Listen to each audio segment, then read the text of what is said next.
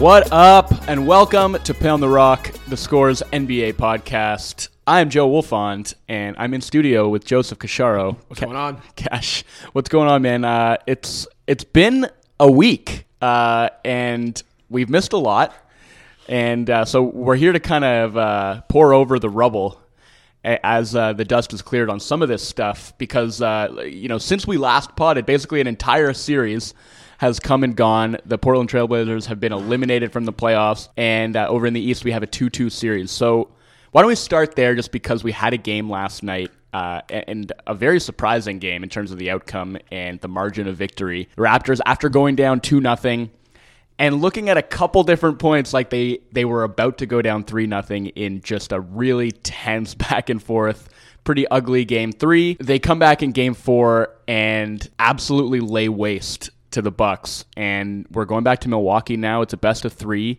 What did you see? We can go back to game 3 as well, but basically, what have you seen, I guess, if you want to take the series as a whole, strategically, in terms of, potential adjustments moving forward, how you see the series playing out from here? Just talk to me about what you've seen. All right, so a few things. One, as the series has gone on, the Raptors' shot quality has actually gone up, and it's been the opposite for the Bucks. Now, that doesn't necessarily mean it's a trend. It could very well change going back to Milwaukee. But just looking at that, combining that with the fact that putting Kawhi on Giannis as his primary defender has definitely affected Giannis and the Bucks offense as a whole. Looking at the damage the Raptors defense has done to Milwaukee in the half court when they don't allow the Bucks to get out and run. Taking all those things into consideration, look, obviously the series isn't over. I think it's going the distance, but you start to see patterns that maybe the Raptors have solved the Bucks in a way. I don't know what the Bucks can do to change that, because it's, first of all, they don't run a lot of pick and rolls for Giannis, right? So it's not like the kind of thing where you can say, well, they just can run some screen actions and get Kawhi off them. That's just not the case. They don't do it. I can't remember who tweeted it, but someone, Kawhi, for example, has had 100 and something, like 160 something actions as the pick and roll ball handler. Giannis is like 16. Like, they just don't use him enough in those kinds of actions to get Kawhi off him. And you've seen it the last 2 games when Kawhi's on him as the primary defender and when he's not. It is a serious thorn in his side. It's a serious thorn in the Bucks' side. So unless Milwaukee can force some turnovers, get out and run, get back out in transition, I really do feel like the Raptors' defense, mostly thanks to Kawhi on Giannis, has solved them a little bit. I think solve is probably a bit strong. Obviously, the Bucks have had a really hard time scoring in the half court in this series, and I don't think that's an accident. Toronto's half court defense is excellent. I think, you're talking about needing to run more pick and rolls for Giannis. I actually think they've set a lot of ball screens for him. I think maybe using him as a screener a little bit more often might benefit them. It's problematic because Eric Bledsoe has just been a zero offensively. The Raptors are clearly, completely ignoring him, giving him all the leeway in the world to shoot, and he hasn't been able to hit anything. I think, from outside of 5 feet, he's hit maybe 4 field goals in the entire series. His shooting split for the series, 24, 10, 69. Yeah, so that's Van Vliet-esque, and we can talk about Fred in a second. He had a big breakout game 4, but that's just been pretty disastrous, and it's really limiting what the Bucks can do in the half court, because they're used to starting their possessions with Giannis controlling the ball up top. That is how their sort of actions flow. He gets into the paint, he's either going to score at the rim, or he's going to get fouled, or he's going to kick it out to somebody who's open, or is going to trigger a swing sequence that's going to create an open 3 for somebody else. And what he's finding is he is just running into a wall of arms every single time. And the Raptors have done a really good job of taking away his passing angles. And when he's managed to make those passes out, they're often rushed. He's often falling down. They're not particularly accurate passes. When they do find their targets, the Bucks have struggled to knock down open shots. Even when those passes have been on target, the Raptors' rotations have been very, very good. They've done a great job of recovering. They've hard doubled Giannis. And once they do that, they get themselves into rotations, and their rotations have just been excellent. I mean, that's just a credit to their defense. And certainly Milwaukee's passing can be a little bit more crisp. Their shot making can be better. I expect it to when they go back home. But they've done a really good job of neutralizing Giannis without letting everybody else go off. And so I think that goes both ways. There are things that Milwaukee can do to counter that. And I do think one of them is trying to use Giannis a little bit more as a screener and just putting him in different positions where he's getting the ball, because clearly having him initiate from up top has not been particularly fruitful. And I think, to me, it's obvious that Brogdon needs to be in the starting lineup. I just don't think Mirotic has really given them enough. Defensively, he hasn't been especially good. His size hasn't really been a factor because it's not like he's been particularly good on the glass. He can't really do a whole lot of damage in the post, and he's not knocking down shots right now. So I don't think that what he's giving them is enough to justify his spot in the starting lineup. I think Brogdon had a rough game 4, but aside from that has been very good. Hasn't really looked to be showing any ill effects of that knee injury. I think they got to put him back in the starting lineup, and I think that's going to help open things up a bit. But Bledsoe absolutely has to be better. Yeah, so I've been doing takeaways after every Raptors game in these playoffs. And after game 1 and game 3 of this series, I wrote in those takeaways that at some point in this series, Malcolm Brogdon is going to replace Nikola Mirotic in the starting lineup. After game 4, I'm now convinced he should replace Eric Bledsoe. And no, but here's why. Okay. This is why. So I agree with everything you said about Mirotic. He's bringing almost nothing to the table. But you look at like Eric Bledsoe right now. They're daring him to shoot, and he can't. I mentioned how atrocious his shooting numbers are. Drives have been almost reckless in a way. Like, it's not like he's finishing inside or getting to the rim with the ease that he's used to. And he's also not doing that great of a job defensively either. So the way I see it is, if you replace Mirotic with Brogdon, regardless of whether Mirotic is using his size effectively, the point is you are giving up some size, right? If you replace Bledsoe with Brogdon, you're replacing a guard with a guard. You're making the Raptors have to account for another shooter, which just makes the job of like helping and recovering that much tougher.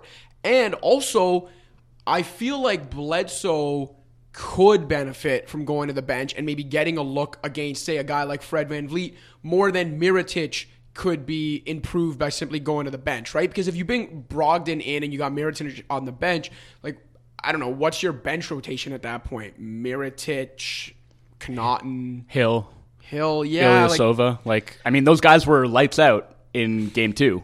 And I mean, Hill and Brogdon were outstanding in game 3 as well. They were basically the only reason Milwaukee goes to overtime in that game. I feel like if I'm Milwaukee, I'd like to see what Bledsoe can do, not even in limited minutes, because he's already down to like 20 minutes now.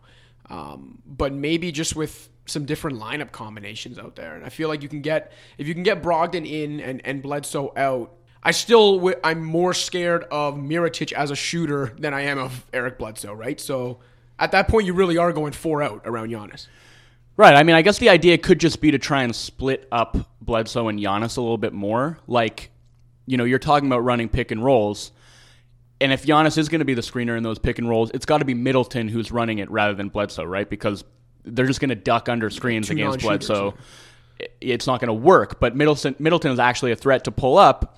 Then you might actually be able to get Giannis a little bit of runway, catching the ball in the short roll, and finding some favorable matchups in the post. Against Bledsoe, that combination obviously isn't going to work. So maybe to clear up a little bit of the spacing issues that they've had, you just try and split those guys up a little bit more. I just think it's tough because also, you know, you really benefit from having both those guys on the floor when you are getting out in the open court, right? And when they are able to run out in transition, it's really effective when you have a guy like Bledsoe who can lead the break. And so I don't know. I don't know if the advantages actually outweigh the disadvantages there. These are all tough decisions. I just think they probably have a lineup change to make, and I guess they have a few options to choose from. But one thing also, like a tactical adjustment, I just wonder if we haven't talked about Kawhi yet.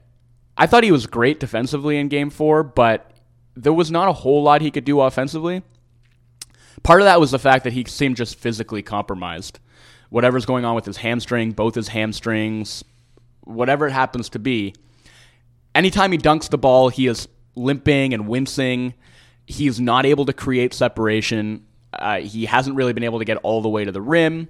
He just doesn't seem to have a ton of lift right now. Like, he had no legs under his jump shot. Didn't hit, I guess he hit a 3 late in that game, but his jumper wasn't falling pretty much the entire first half. So I wonder, do they scale back the attention that they're paying him? Because part of the reason he didn't get any of his own offense in that Game 4 was the Bucks are basically playing the same defense against him that the Raptors are playing against Giannis, and I don't know if he's justifying it right now because I don't think he's really shown that he can score one-on-one against Giannis or even really Middleton that consistently. They got so many open looks out of him just passing out of traps, and Norman Powell leads the Raptors in field goal attempts in that game 4, and the Bucks are probably looking at that and saying, we'll live with that. I don't know. I think maybe they might want to just take their foot off the pedal a little bit and dare Kawhi to try and beat them one-on-one. Yeah, and especially if you don't want to make that adjustment over the course of the series, if you're still worried enough about Kawhi, understandably slow, where you do think, we are going to live with the other guys, fine. But why not at least make the in-game adjustment in Game 4 when he was clearly hobbled and didn't have the same offensive burst? Why are you still double and triple teaming him and leaving shooters that are actually getting the job done open? It was perplexing to me, and I know being at the game, some Bucks media were equally perplexed. Bud was asked about this post Game 4 about whether they're going to need to adjust this, and Bud said the usual, we got to look at film first and whatever. But yeah, I'm not surprised if they come out with the same defensive alignment in Game 5. I was surprised that they didn't change it during Game 4 when Kawhi didn't seem capable of carrying the offensive load by himself, and they were still treating him like he was in the midst of a 45-point game. Well, that's just kind of the Bucks in a nutshell, right? They are very attached to their identity, and as they should be. It's brought them this far. They've had a magnificent season, and they were rolling in this series until Game 3. I think they have plenty of reason to trust that system is going to carry them through, but I just wonder if it's not worth seeing. Hey, you know what? If Kawhi gets cooking against Middleton, then maybe they can adjust and go back to what they were doing where they're building a wall around him and daring other guys to beat them. I guess this is just the trade-off they've always been willing to make is we're going to take Kawhi away and we're going to leave it up to anybody else to try and do some damage. And it worked like gangbusters in Games 1 and 2. And even Game 3, I mean, the Raptors pulled out that Game 3, but their offense was not particularly effective in that game. So, maybe they're just all right, Fred VanVleet shot 5 of 6 in this game. Norm Powell hit 4 threes. Gasol went 3 of 6 from deep. That's not going to happen again. We dare you to do it again. But at the same time, I mean, the Raps shot, 14 for 41 from 3 in this game? It wasn't an aberrant shooting performance from them either. So I don't know. I think this has the potential to be really fascinating. I think it's going to be a dogfight in Game 5. I would probably still call the Bucks a favorite in this series, but obviously the Raptors have completely turned things around. Yeah, I mean, I couldn't call it really from here on out. Yeah, and the one thing I'll mention too about the Bucks shooting and some of the Raptors shooting numbers, I've seen a lot of people, on Twitter, whatever it is, other media, talk about the fact that the Bucks, their shooting is going to come around. It's going to normalize, and the Raptors won't shoot as well. But it's what you just mentioned. First of all, the Raptors are by no means shooting above their heads, okay? This was a top 6 three-point shooting team in the regular season. They were number 1 after acquiring Gasol, and they're shooting well below their standards still, even in this series. The Bucks, on the other hand, everyone thinks of them as this great three-point shooting team because the volume of threes they get up is incredible. They were second only to the Rockets. They're a middle-of-the-pack team, very average when it comes to actually knocking those threes down. Right. The last 5 champions have all been top 7 in three-point percentage. The last 8 champions have all been top 10 or 11 in three-point percentage. The Bucks were tied for 14th this year. They're not a stunning three-point shooting team. They are prone to go cold. The way people are talking about them is they had 2 bad shooting games. They must normalize and just shoot the lights out next game. Not necessarily. They're not that great of a shooting team. They just shoot a lot. The Raptors, on the other hand, if any team is going to normalize, it would be the Raptors. Because the Bucks also give up more three-point attempts than any team. They were bottom 10 in the opponent three-point percentage. They give up good looks. The Raptors have good shooters. I just would not, if I'm a Bucks fan or, anyone that's on this hill thinking that at some point the Bucks are just going to set the world on fire with three-point shooting in this series, I would not bet on it. I mean, I do think that they will shoot better. I do think part of the reason they haven't shot well is that the Raptors' defense has been very good. Their closeouts have been excellent. Their rotations have been excellent. The guys they're leaving open are all the right guys. The people who are getting open threes are Giannis and Bledsoe, and that's pretty much it. Everything else has been very well contested in this series. So, the Raptors definitely deserve a lot of credit for that. And one thing is the reason the Bucks couldn't get anything going in transition in Game 4 was they were pulling the ball out of the basket all night. The Raptors offense finally broke out after really running in mud for the first 3 games of the series. So that was big. And I expect a lot of that to sort of tilt back in Milwaukee's favor once they're back at home. Like, I think they're going to shoot the ball better. I don't think the Raptors are going to shoot the ball as well. I don't think the Raptors can expect that kind of performance from their bench again. It's great that they got it in this game, a must-have game for them, but I just don't necessarily anticipate it happening again. I think, Serge Ibaka, once again, like one in every 4 games, Serge Ibaka comes through and just plays magnificently. I think in this one, you could probably say part of the reason for that was he played 14 minutes in a double overtime game in which almost everybody else played like 45 plus. And you could tell, like he looked faster and more nimble than everybody on the floor. He was flying around on defense, destroying the Bucks on the offensive glass. And there's another thing. I mean, that's just been like a running theme throughout the playoffs, I think. And I remember talking even before the season started when they switched from the 24-second to the 14-second reset, whether that was going to disincentivize crashing the glass.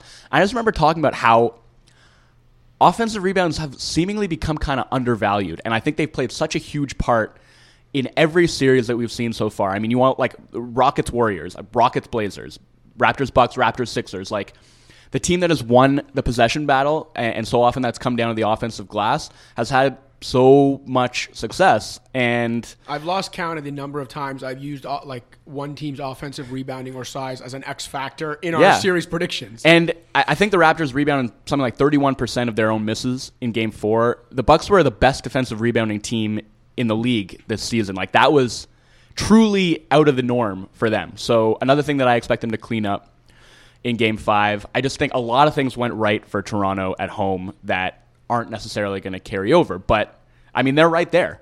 And what they've done against Giannis defensively has really worked. They showed a bit of zone in that Game 4. They were running like a 1-2-2, which we saw a bit in the regular season with Siakam up top. They were using Ibaka up top to kind of try and contain Giannis with his length. And then if Giannis managed to make any headway, it's like there's Lowry and Van Vliet or Green ready to dig down from the wing.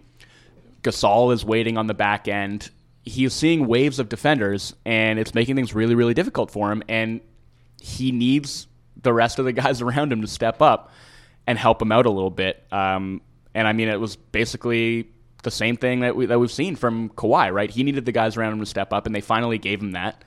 And I mean, Kyle Lowry, look, this was another thing. It was like the Raptors had just gotten nothing at the rim throughout the first 3 games.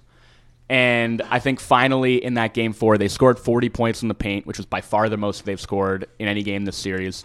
And I thought Kyle Lowry made a lot of that happen with his aggressiveness. Like, he was so much more willing to actually drive. I think he hit a couple pull-up threes early on that really gave him a lot of confidence. He shot 10 free throws, which is, like, I can't remember the last time that Kyle Lowry shot double-digit free throws in a game, but it feels like it's been a while. He matched Antetokounmpo with 9 fouls drawn in Game 4. And, a lot of those weren't shooting fouls, but those are the kind of fouls that Lowry consistently draws just with his hustle, getting to loose balls, and, being willing to take contact. So he's been magnificent. He's been, like, by far the best point guard in this series, which is not something I expected coming in. I actually expected that, Bledsoe was going to give him a lot of trouble at both ends. It's been the opposite. Yeah, it's been completely the opposite. So, that's as big a reason as any that the series is 2-2 right now. This is peak Kyle Lowry right now. He was magnificent in Game 4. And again, I mean, there's so many interesting things happening in this series. Obviously, like, the Kawhi on Giannis thing has maybe been the biggest adjustment in terms of the impact that it's had. So I'm interested to see how the Bucks respond. I mean, maybe they go to like more Giannis and Lopez pick and pops, just because that makes it so much harder to send 2 to the ball if Giannis is the one running it. But again, it's like as long as Bledsoe's out there and they're willing to just double off of him, they're still going to have extra help defenders who are coming, who can rotate over and muck things up a bit. So I'm interested to see what happens, man. And again, I do think the Bucks are favored. They have like the 2 remaining games at home. I would still have this going to the Bucks, but I do think it's going 7. Yeah, so do I. I agree with that. And I think the Kawhi Giannis matchup kind of, not that anyone needed a reminder, but it is a reminder of when the margins are so small between superstars at that level, the value of shooting.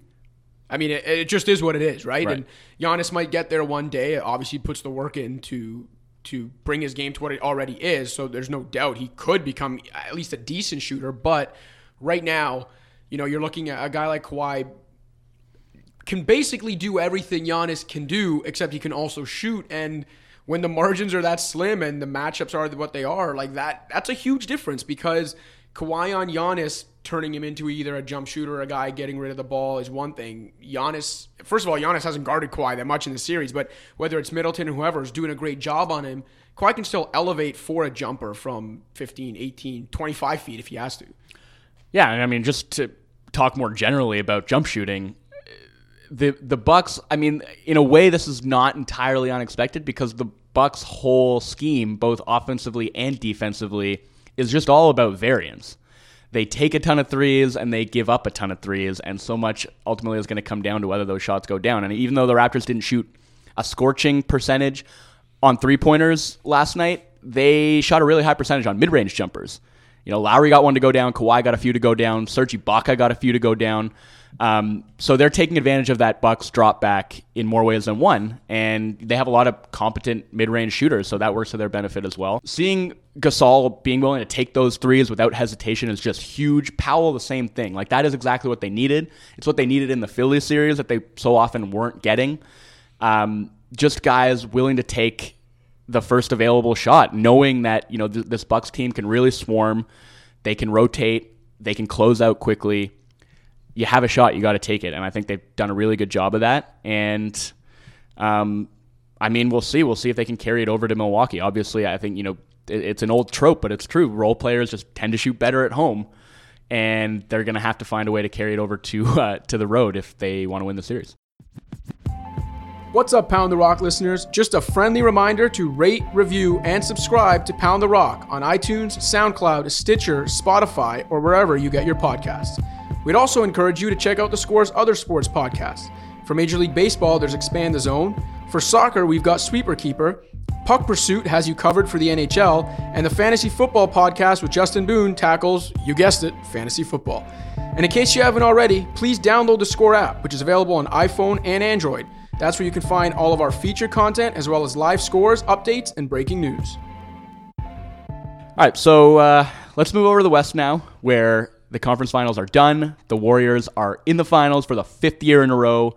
They won this series entirely without Kevin Durant. They did it by coming back from 17, 18, and 17 points in games 2, 3, and 4. I'm just amazed by what this team was able to do and like how they were able to do it. Obviously, Steph Curry was magnificent. Draymond Green, maybe more than any player in the league, has had a ridiculous postseason glow up. He was the best player on the floor in a couple of those games at least. And I mean, I sort of said this before the series, like they're not better without KD. I don't even know really what that means anymore. It's just, they're so much different. It's like almost comparing apples and oranges. You know what I mean? Like, their style of play changes. Their effort level, I think, changes. And I just don't, I don't find that question interesting, whether they're better without Durant. Like, to me, there's just so much more fun. And that's a more interesting thing to talk about. And this was the first time in a long time that I felt like I actually had fun watching the Warriors play. I mean, yeah, I could see that. I still have a lot of fun watching them play even with KD, just because KD himself, say what you will about the guy, but my God, is he a fun player to watch, offensively especially. But is he, though? Do you think he is? You don't think Kevin Durant's fun to watch? I mean, define fun. Like, there are times when I'm like, my jaw is on the floor because I can't believe the extent of just like the one-legged fadeaways that he's hitting, like the degree of difficulty on some of those shots. But the basketball itself and the way that he changes it, I feel like it devolves in a way into a style that isn't quite as aesthetically pleasing. I get that, but I think this is not a value judgment, by the way. I want to make that very clear. But what I was going to say is I think something can be a little less aesthetically pleasing and still be fun. Like, if I find myself cackling watching a guy play basketball because it's hilarious the level to which no one can stop them, that they know exactly what's coming and can still do nothing about it. If I find myself cackling about that, I consider that fun. You know what I mean? And it might not be as aesthetically pleasing as the KD-less Warriors running around screens and moving the ball, that's fun in its own right. But I think both can be true, right? Like both can be fun. I personally find the to me, what I mean when I say that is like there is just a little bit more variability. They have to be a little bit more creative in terms of problem solving, and they have to play harder, straight up. And I think it's more energizing watching the Warriors without KD. I'll say that. Absolutely. I mean, I don't know. It was nice to be reminded of what this team used to look like, and they get down double digits, and they would just rip off those like 13-0 runs in 2 minutes, where they're turning offense to defense and they're going at warp speed, and it just looks like the Blazers have no answers. They're running in mud. They can't keep up, and I don't know. That's the kind of basketball I think that actually attracted me to the Warriors in the first place, back when they were putting this dynasty together a couple of years back. I don't know. I just think it was infinitely more interesting to me than watching them play the last couple of years in the KD era when they have a full team. So I don't know. I think the Blazers had a pretty good series. They got swept, but if there was a way to sort of go down valiantly in a sweep and be able to hold your head high and say that you fought and that you gave them a pretty solid run, I almost compare it to like what the Pacers did to the Celtics in the first round, where the Pacers were leading every single game of that series at halftime. I think the Blazers were leading 3 of the last. They had a 15-point lead in the last 3 games. Yes, 3 of the last 4 games they were up at halftime, and again, 17 points, 18 points, 17 points in each of those games. And I thought they defended pretty well. McCollum continued to be great. Lillard battled despite apparently playing through a separated rib, whatever that is. Myers Leonard comes in and has a 30-point game in Game 4. Again, just a cap or two, I think, what was a pretty inspiring season from them. But just pivoting back to the Warriors quickly. So they've got 9 days off before the finals start now. The latest report is actually that Boogie Cousins is closer to returning than Kevin Durant is, or is at least closer to being cleared to return than Durant is. I don't know what kind of role he would conceivably have in a final series against either a Milwaukee or Toronto team that is going to have very capable post defenders and bigs who can really stretch you out at the other end.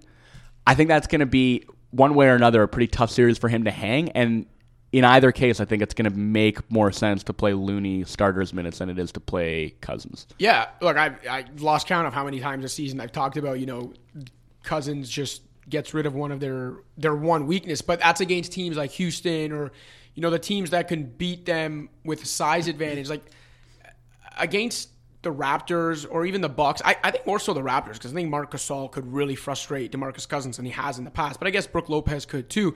If DeMarcus Cousins isn't taking advantage inside, scoring inside, dominating the glass on either end, if he's not doing those things, then he makes you very vulnerable on the other end.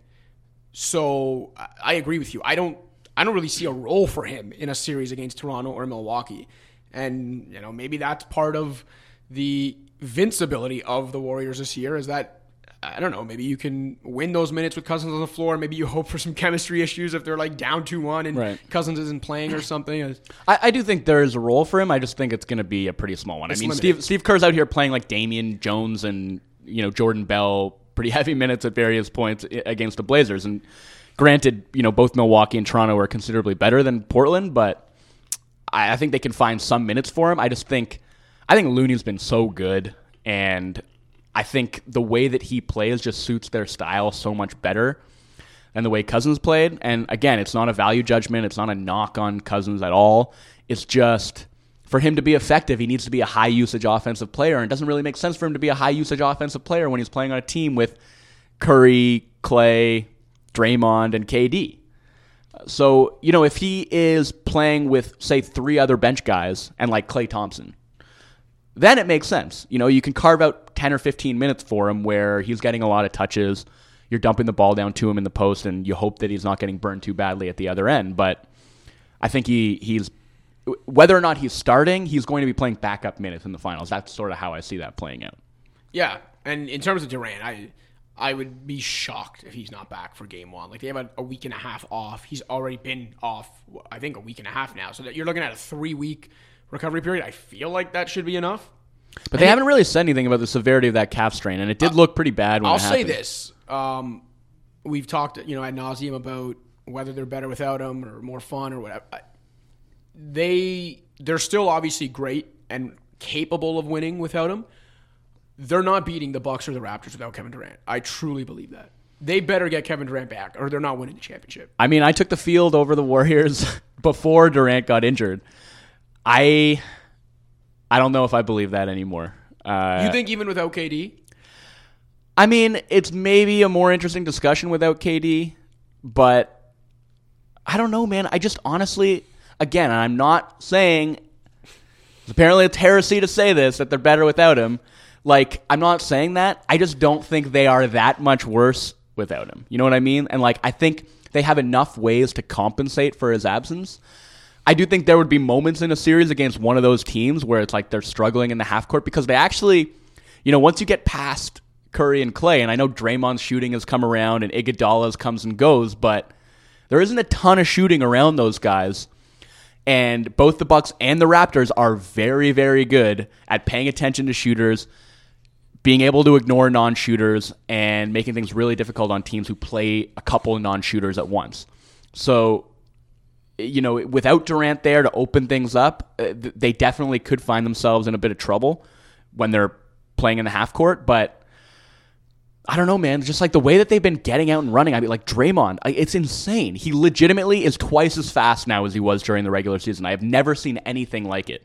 Pushing the ball end to end. I mean, his defense has obviously been outstanding. His playmaking on the short roll is like peak Draymond.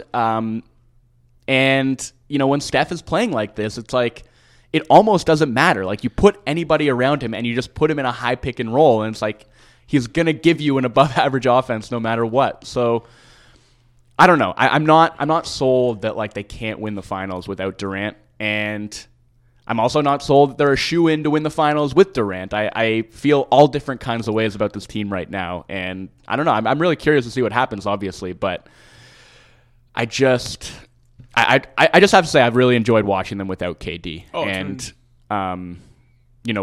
whether he's back or not. Like I think the finals are going to be really, really fun. Yeah, I'd agree with that.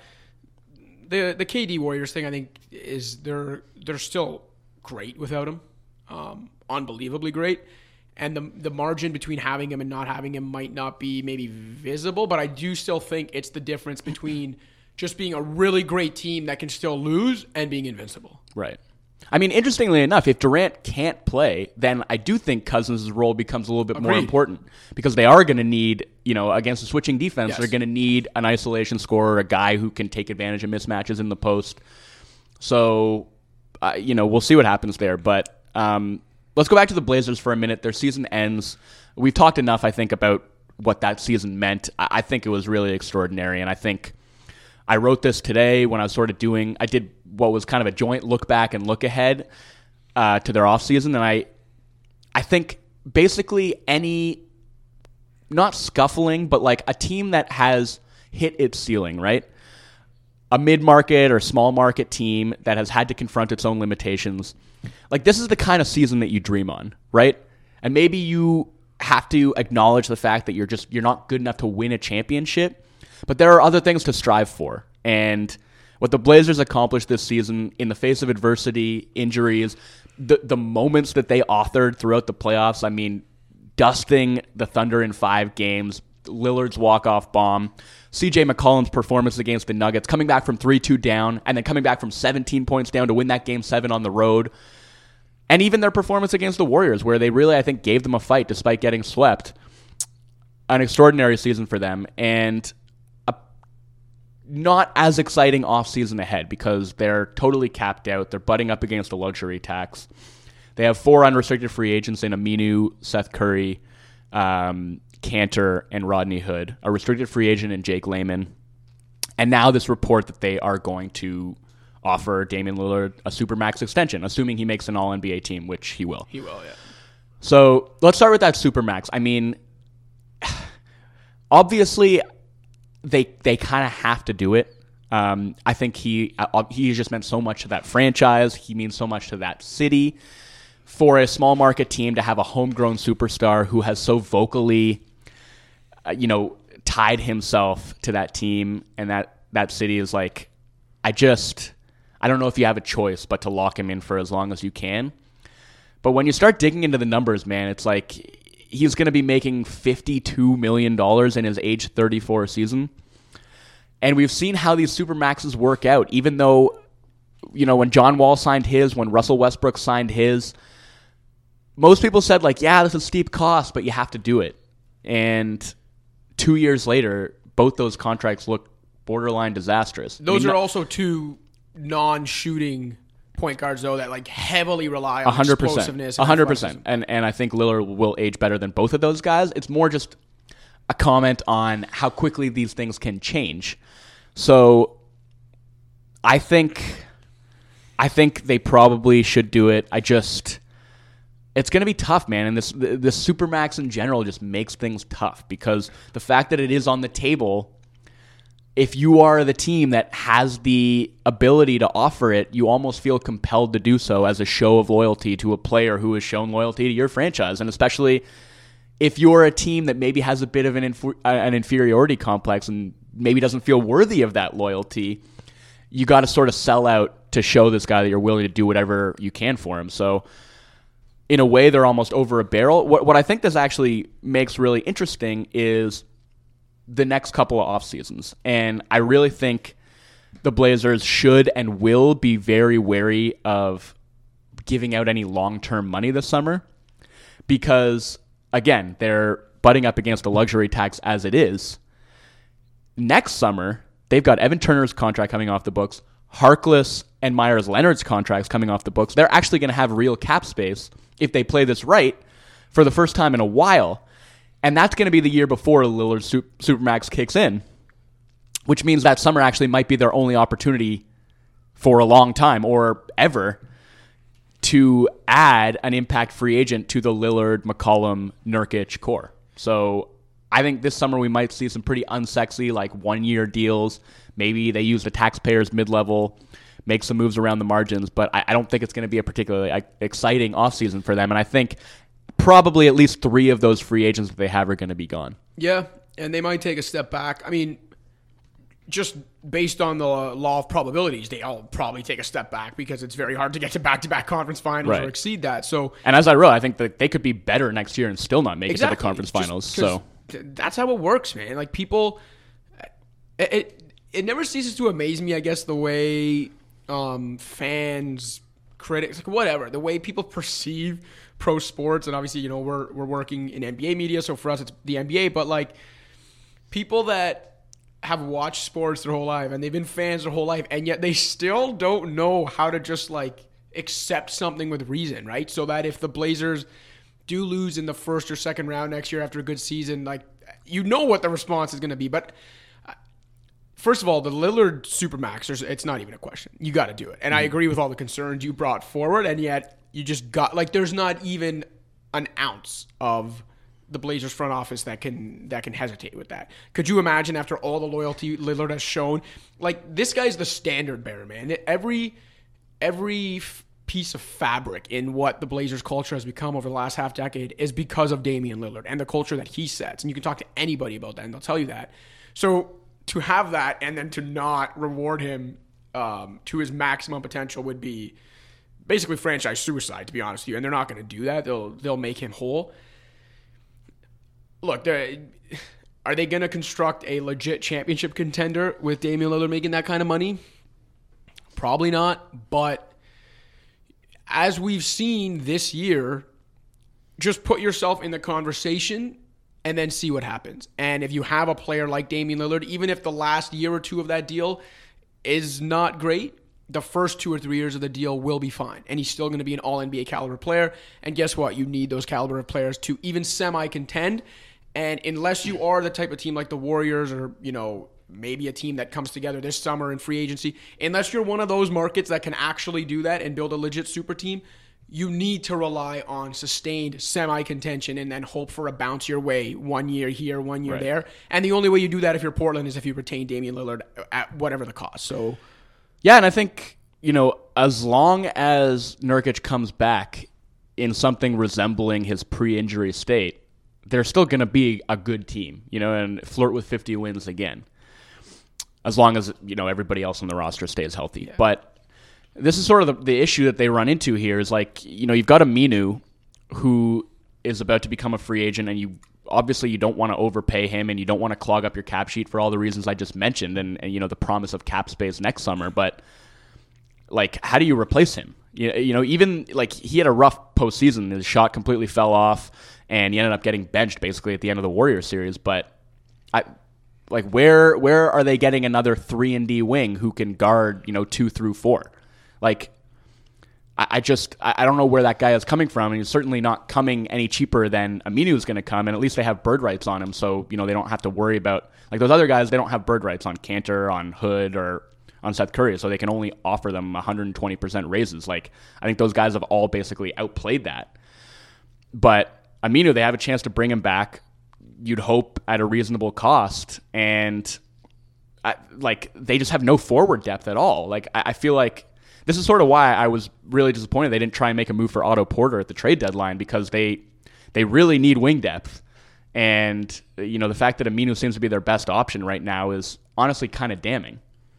Yeah, the Blazers are one of 7 teams that are potentially one piece away from legit contention depending on what happens with the Warriors this year. But yeah, I agree. Those pieces do not currently exist within the current Blazers structure. The one thing, though, I'd caution with a guy like Aminu, based on the way he performed in the playoffs and in the last series in particular, is not to read too much into it, because the postseason is designed to expose non-stars the deeper you go in the postseason. You know what I mean? It's every year we go through this where it's some new role player that didn't live up to the billing, whatever the case may be, in the conference finals, in the finals. Yeah, guess what, though? He helped that team get to that point. And, what are you mad about? Because he's not as good as Draymond Green when the conference final. We knew that. So that's one thing I'd caution, and whether it's fans, front offices, media, whatever, a role player, even a good one, having a bad series when late May and June comes around doesn't mean he's all of a sudden not worth an investment. It just means he is who you thought he was. Right. And I mean, for a guy to be able to defend as well as he does, and again, they just don't have any wing defenders who are nearly as good or as versatile as he is. But to have that, and also have a guy who shot 35% from 3 on a pretty high volume of attempts in his 4 years in Portland, is pretty valuable. Even if it's basically just league average 3-point shooting, that means something. And that's basically what Trevor Ariza was for the Rockets, right? His volume was a little bit higher, but he was basically a league average 3-point shooter, and that's all they needed him to be. Just be able to knock down those corner threes when he was open, and be able to switch defensively and guard any number of positions. It's almost, he's more important, I think, to Portland than he would be to a lot of other teams. So I think that should be their number one priority, is bringing him back. Again, there's probably a threshold that they're not going to be willing to cross, and I think that's fair. I guess we'll see. And maybe the Jake Layman, who's going to be a restricted free agent, maybe that plays into their thinking there, because if they can bring Layman back, maybe he accepts the qualifying offer, or maybe they can bring him back on a cheap multi-year deal. He could be the guy to step into that role. I thought he really showed some flashes this season. He's not going to be the defender that Aminu is, but I think he actually offers a little bit more offensively. He's a really good cutter. He improved a lot as a shooter this year. Maybe he gives you a little bit more creativity. I think they need more playmaking from the wing too, and that's been an issue they've run into in the playoffs in a number of past postseasons, right? It's they just don't have enough guys on the wing who can actually make plays off the dribble, and so much falls on the shoulders of Dame and CJ. Again, it's just I don't know, where do you find that player, right? They're not going to come cheap in any circumstance. Bojan Bogdanovic is probably going to get $15 million a year this offseason, if not more. Yeah. So it's tough. But again, I think they're going to continue to be good. I really just hope that Nurkic can come back playing like the player that he was before he got hurt, because he was so damn good. And if McCollum can basically continue on the upward trajectory that he seems to be on now, they're going to continue to be in good shape, and maybe they do find themselves back in the conference finals. But one way or another, like, as long as they have that three-man core, those guys are all in their primes, they're all locked up for the next 2 years at least, this is still going to be a competitive team. So they're in a pretty good place, and again, I don't think it's going to be a particularly sexy offseason for them, but they've got nothing to hang their heads about and lots to look forward to still. I know you don't want to do this, but we got to talk a little Lakers before we get out of here. A team that doesn't have a lot to look forward to? Exactly. Yeah, all right. I don't know. I still think they could have a lot to look forward to come July. All right. Well, I'll clear out for you. You can say what you need to say about the Lakers, and I'll chime in if I feel it is necessary. But yeah, I'm so tired of talking about this team, this circus. But obviously, yeah, Magic goes on First Take the other day, breathing fire. And the earth has been scorched now. So, what is left in its wake? It's hilarious. Like, there was so much to take from that Magic interview, whether it was him talking about Pelinka being a backstabber, the fact that people warned him around the league when they first got together with Pelinka to like watch his back for him. The funniest part, I thought, and no one was really talking about it, but Magic said at one point that like he was grooming Pelinka to eventually take his job as president because Magic was only going to do that job for 3 years, and that he told Rob that. And so Magic was looking at it like, look, man, like, I'm going to get you ready to take this role. The reason I found that so hilarious was because how are you mentoring like a protege on a job you yourself are new to? Like, it's not like Magic Johnson's got 12 years of experience as an NBA team president where he can say to Rob Pelinka, all right, this is how we do things. This is how I've kind of learned on it. Like, not only that, but he straight up admitted to just basically half-assing his job and not being around that much. So it's just like hilarious to me that this guy that was new to a role himself was half-assing it, who like would have rather just tweeted his way through it and was only planning to do that job for 3 years, also thought highly of himself in that role to take on this like mentorship program. I don't know. It's just peak Magic, peak Lakers. The hilarity of it all is fascinating. You talk about entertainment, like especially if you're not a Lakers fan or you're just like a neutral observer, you just have to laugh at all of this. And there's definitely a bit of Schadenfreude too, right? Because the Lakers exceptionalism has been a thing for a long time,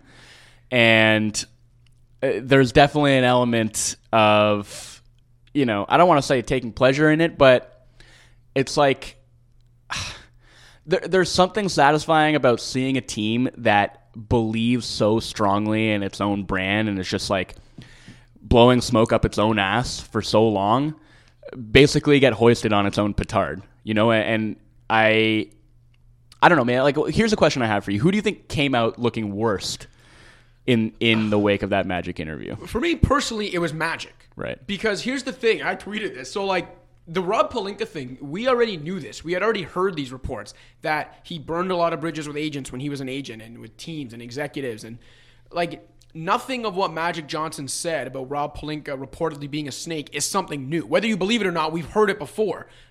I said this. Rob Pelinka, for the love of God, this man got on national TV when the Lakers signed Kentavious Caldwell-Pope and told the world that signing KCP was equivalent to the Israelites manna from heaven. Yeah, blessed with bread from heaven while wandering in the desert. I don't need Magic Johnson to tell me not to trust that guy, because I don't trust a guy that is confident in himself and KCP enough to say that on TV. So I didn't learn anything new about Rob Pelinka. I guess what I was reminded of is that Magic Johnson, again, has done great things as a humanitarian, as a businessman, whatever. But in terms of like basketball executive, Magic Johnson was as big a clown as they come. And that I learned more about that than I did anything new about Rob Pelinka or the disaster that Jeannie Buss has got going over there. Right. I mean, I think Jeannie comes out of this looking pretty bad as well.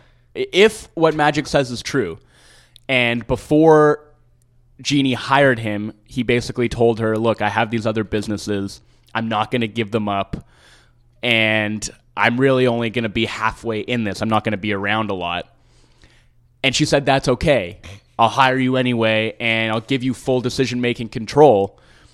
I mean, that is a huge screw-up. Like, I just don't understand how you could think that that's a good idea. And I mean, I guess maybe you can say that falls on both of them. Magic thinking that he was going to be able to pull this off, and Genie having enough trust in him to think that he could do that.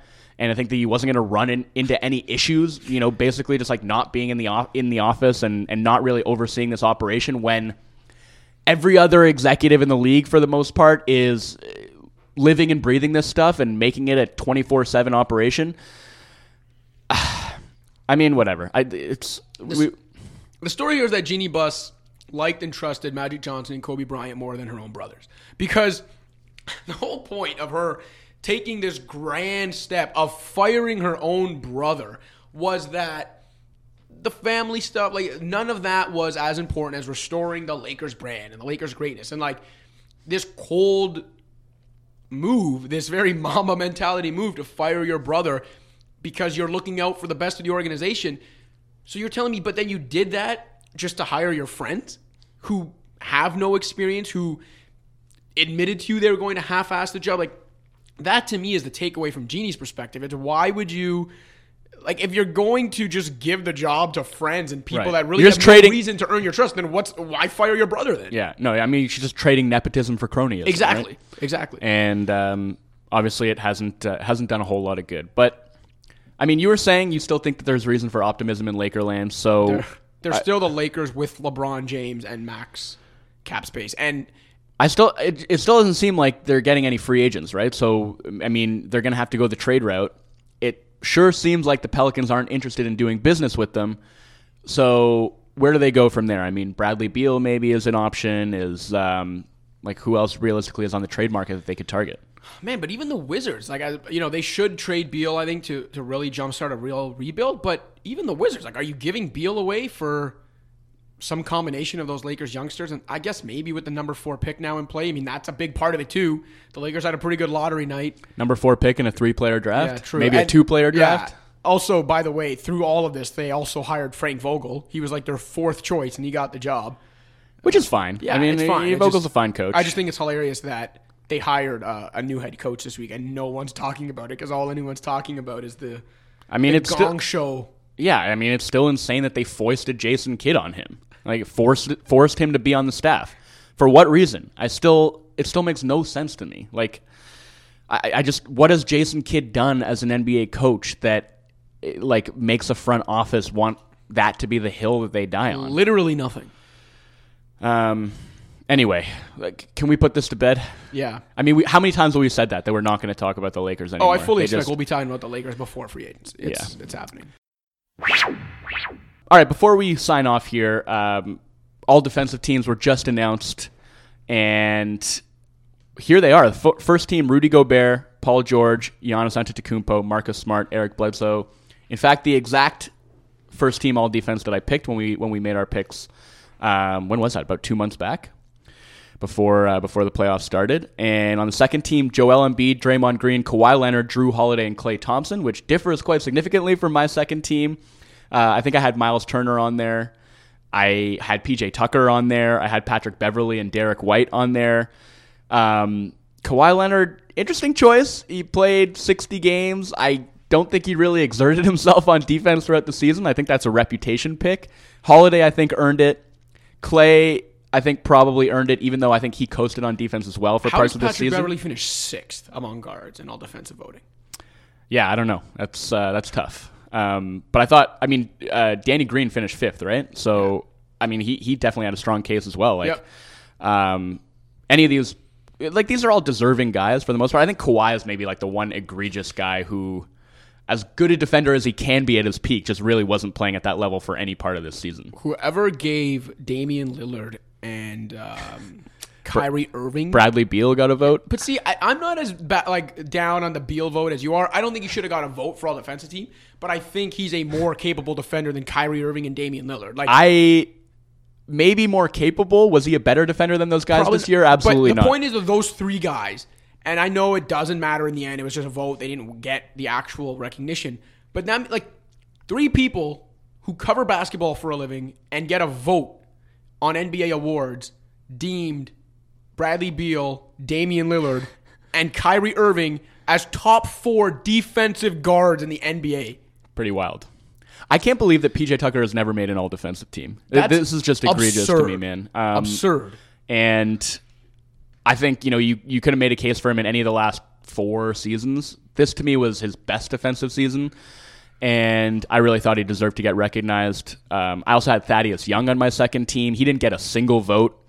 Paul Millsap was there in the mix. He got a few votes. He was also pretty deserving. Obviously, like every year, there are going to be snubs, and I don't think this is like a particularly egregious year in terms of the snubs here, but I do think they got the first team right, so that's a plus. But it's just always tough when there's like a reputation pick that you feel wasn't earned. But props to Kawhi, who's showing in the playoffs that he really is still one of the top defenders in the NBA. Draymond Green, the same thing. I mean, I didn't put him on either of my all-defensive teams because I thought, again, he just coasted throughout most of the regular season. But he's proven once again in the playoffs that he's probably the best defender in the NBA right now. And so it's hard to quibble with that. I just think I thought that PJ really deserved to get recognized, and I thought Beverly and Derek White did as well. Yep. So I guess we can leave it at that. We actually are going to have another mini episode tomorrow. We're going to have Mina Masood, who's the star of the new live-action Aladdin movie, on the show. He is Egyptian-born but Toronto-raised and is a big Toronto Raptors fan, so we're going to have him on to talk some Raptors. So look out for that tomorrow, but for now we're signing out. For Joseph Cacharo, I'm Joe Wolfond. Talk to y'all soon.